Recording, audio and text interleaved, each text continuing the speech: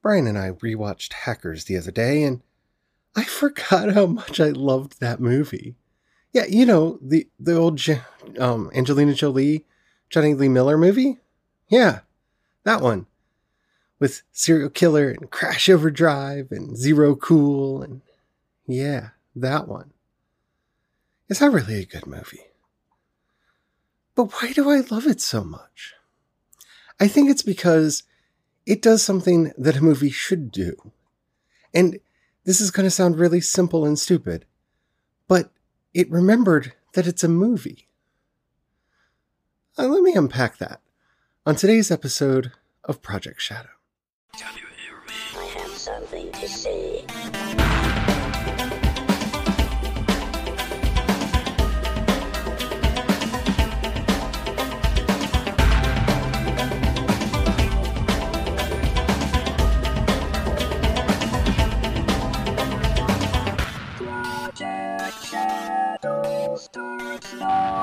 Hello everyone, how are you doing today? My name's Charlie. You might know me better as sci-fi fantasy writer C.E. Dorset. And we're going to be talking about Hackers today. So if you have not seen this movie, I spoilers? It's not new. And I figure everybody who's probably going to watch it has watched it.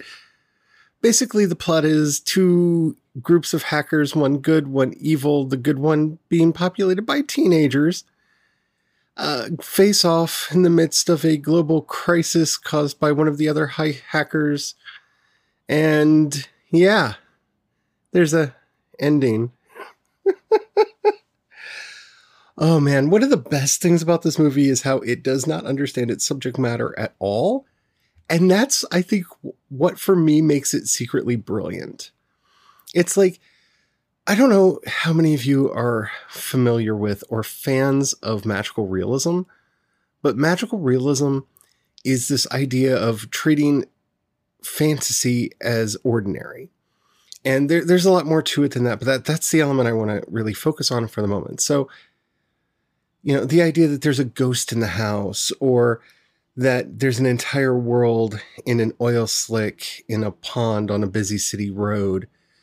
Those are just taken for granted. They're not treated as extraordinary or different. They're just part of the world. Magic is ordinary. And in so doing, you can really explore a lot of interesting topics by letting them manifest through this magic in the world. It's a very complex genre, and maybe at some point we will do an entire series on it in the future, but suffice it to say that I love it. I love magic realism. I think it's a beautiful, beautiful thing. And this is a terrible analogy, but in some ways, I almost feel like Hackers and other movies of its kind are science realism, in that they are purely fantasy movies, but they employ magic as an intermediary for science in a way to help get people to understand the science that they're talking about. It's a weird thing. There were a lot of these in the 90s where you're not quite sure if the people making the film just completely did not understand the topics that they were dealing with, or if they were trying to find a way through the visual medium of cinema to tell a story in a way that is compelling. Hackers, in so many ways, does this better than... I watch a lot of hacker movies. And in fact, I was watching Devs until I realized that it's dull and it's dark, and I don't need that right now. Maybe in the future I will finish that series, but right now, no. No. That is not what I need in my life right now. But, I even watched, what was that stupid movie that Chris Hemsworth did where he played a hacker in the... I pretty much, with the exception of Mr. Robot, that I have not found an easy way to watch. If you say the term hacker, I'm probably going to watch it at least a little bit to see if I am interested in it. This is a genre that I have a lot of fun with. What makes this particular movie, Hackers, work for me is, well, I understand network operations and I understand how hacking works and the distinction between a hacker and a cracker and what's actually going on. And I don't care about all of that nomenclature. What makes this movie work, what makes it actually work, is that they found a way to visualize hacking in a way that is interesting to watch. If you haven't seen Hackers, or it's been a while and you don't remember, they decided for the hacking sequences, to visualize the insides of a computer like a city, where the circuit board is the city streets and the chips, I guess, or the memory unit, it is unclear, are the buildings. And we see the hacking that's being done as kind of this aerial assault on the city, where the camera flies through this futuristic microchip-filled city that looks like something out of an old Daft Punk video to secure the information that they're trying to get or to accomplish the goal that they have set out to accomplish. Now, anybody who knows anything about computers knows this is not right. This is not right. That's not how any of that works. It's not how anything technological works. And I know some people that cannot watch this movie because it is so inaccurate in its understanding of the technology. In fact, one of my absolute favorite lines in the movie is towards the end when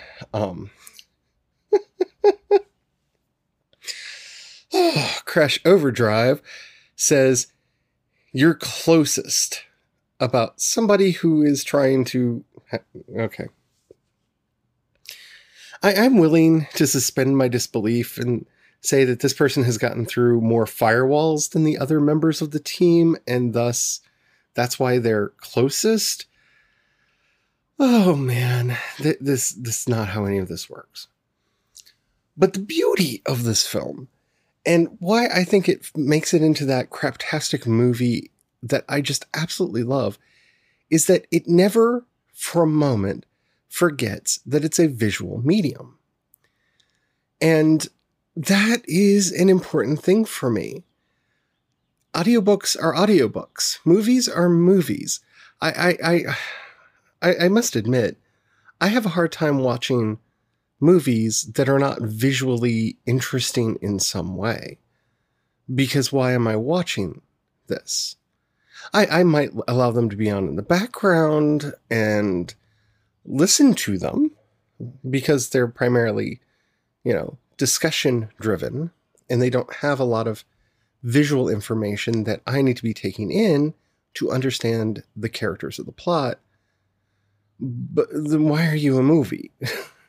I mean, I'm being very sincere here.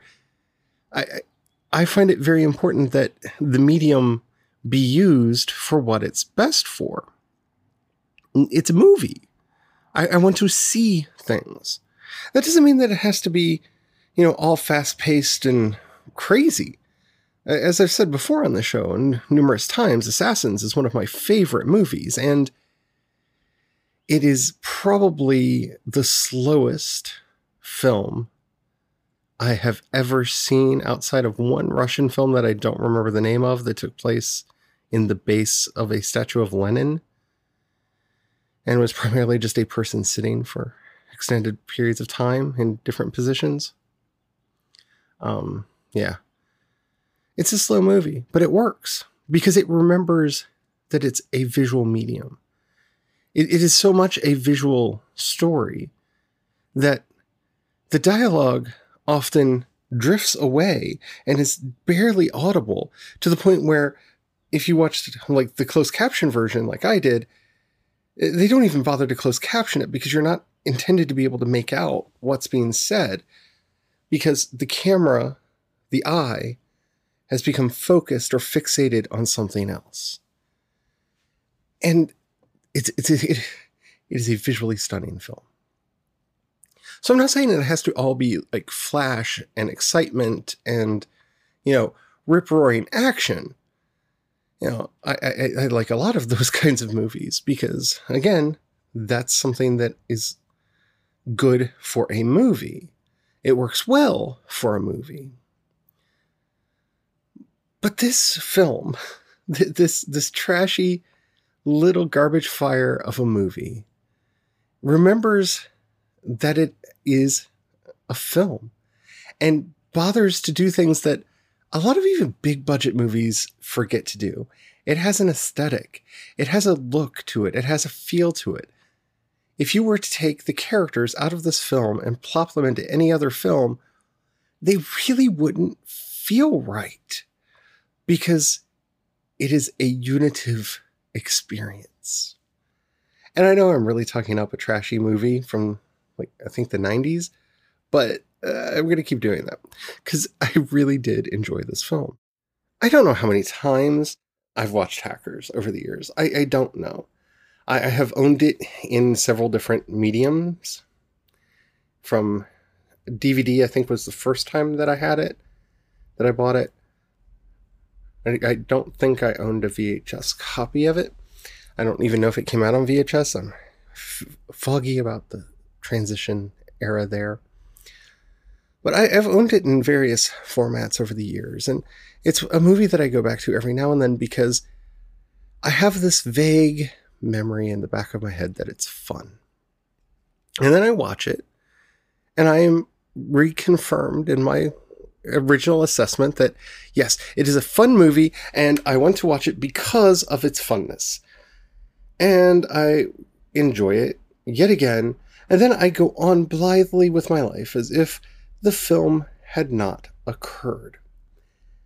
And as a creative person, and I think more than anything, it's why I wanted to talk about it today, in some ways, the movie's purely disposable. You're not going to learn anything from this movie. It's not going to give you life lessons, except for one very important one, and that is a well-orchestrated attack by a group of hackers can accomplish amazing things and terrible things, especially when they're going after the FBI agent who's hunting them down. That's probably the funniest sequence in the entire movie, and maybe one of the more plausible sequences in the entire film. But you don't go into a movie like this to learn something, so that makes it disposable. Or does it? You see, I've been struggling with this a lot, given the nature of my own fiction lately, and the work that I feel compelled to do. Because I don't want to be spending my time digging into serious and deep issues in a way that's all serious and deep. That doesn't mean that I'm trying to cast that out or not have that as part of my fiction. It's that I just want to focus more on my fiction being fun. I hope the other stuff comes along with that, but my main interest right now is just writing something that's fun. And this big part of me, which for those of you who have listened to the podcast for a while, you'll know that I call Bob, and Bob is played by a skull on a gargoyle who sits on a perch overlooking my desk, looking at him right now, who speaks up and tells me that I'm wasting my time, my energy, and my efforts. And worse of all, I may be wasting my talents because I'm trying to produce so much fluff. And I don't know if that is a waste of energy, time, or talent. Like I said, I'm hoping that the themes in the work that I do always shine through, and that people can find something meaningful in the work that I do. I'm not trying to make vapid fiction, and I don't think that vapid fiction and enjoyable fiction are necessarily different. It's one of the reasons why I keep going to Star Trek or Star Wars as examples of what I'm wanting to accomplish when it comes to writing a space opera. Because I think that they are entertaining on their own right, but they also have a deeper level that if you want to get into it, you can get into. But it's not required. And that's a skill set that I haven't really worked on for a lot of my writing career. But even if most people miss the deeper message of the fiction, like, let's look at one of my favorite franchises of all time. And that is The Wizard of Oz, right? The Oz books by Frank L. Baum.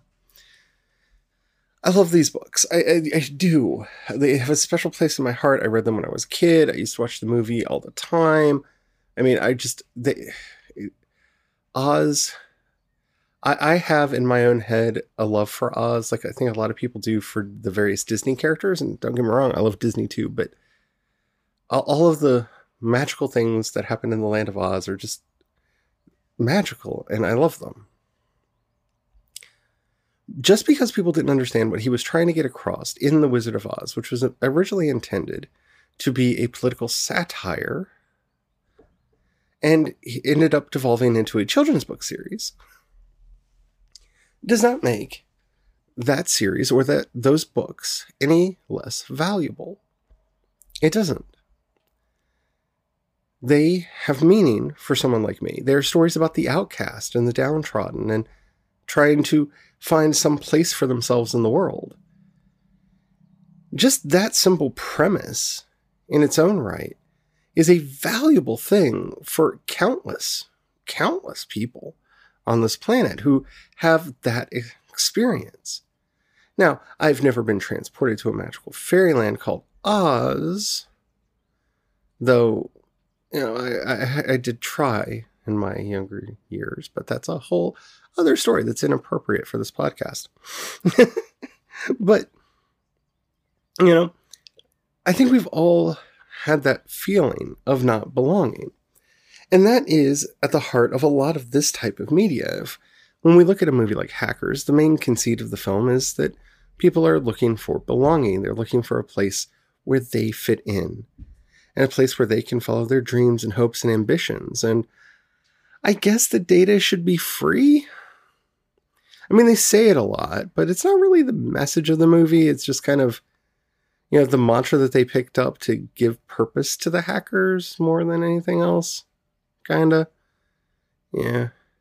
It's a thin movie. It's a very thin movie. But that is not an insult. In fact, I think it's what makes it so charming. Many of the movies that I have a deep and abiding love for, while I affectionately call them trash, I think spoke to me at various points of my life and continue to speak to me now in ways that more sophisticated fiction couldn't have, because I just didn't have time for the nuance. The idea that all of these kids that didn't really fit together well, and for goodness sakes, there's a Rage Against the Machine concert in the middle of the movie, and I was a huge fan of Rage Against the Machine. Still am, but more so back in the day. Yeah. It spoke to me and to a lot of my friends at the time. And it still, I guess for nostalgic purposes, has that ability to speak to me now. It reminds me who I used to be.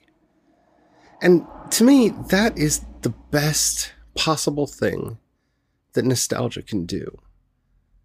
See, when we sat down to watch Hackers, our goal was just to watch a silly movie that we remembered being a whole lot of fun. But in so doing, it reminded me of who I was back then, when I was much more idealistic and less jaded and didn't have all of the concerns and cares that I do now. Most of which, when I sit down and actually evaluate them and bring a mindful view to them, don't matter in the grand scheme of things.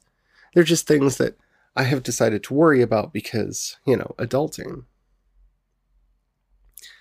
That is a very valuable thing. And something that I'm very grateful to this movie for being able to do.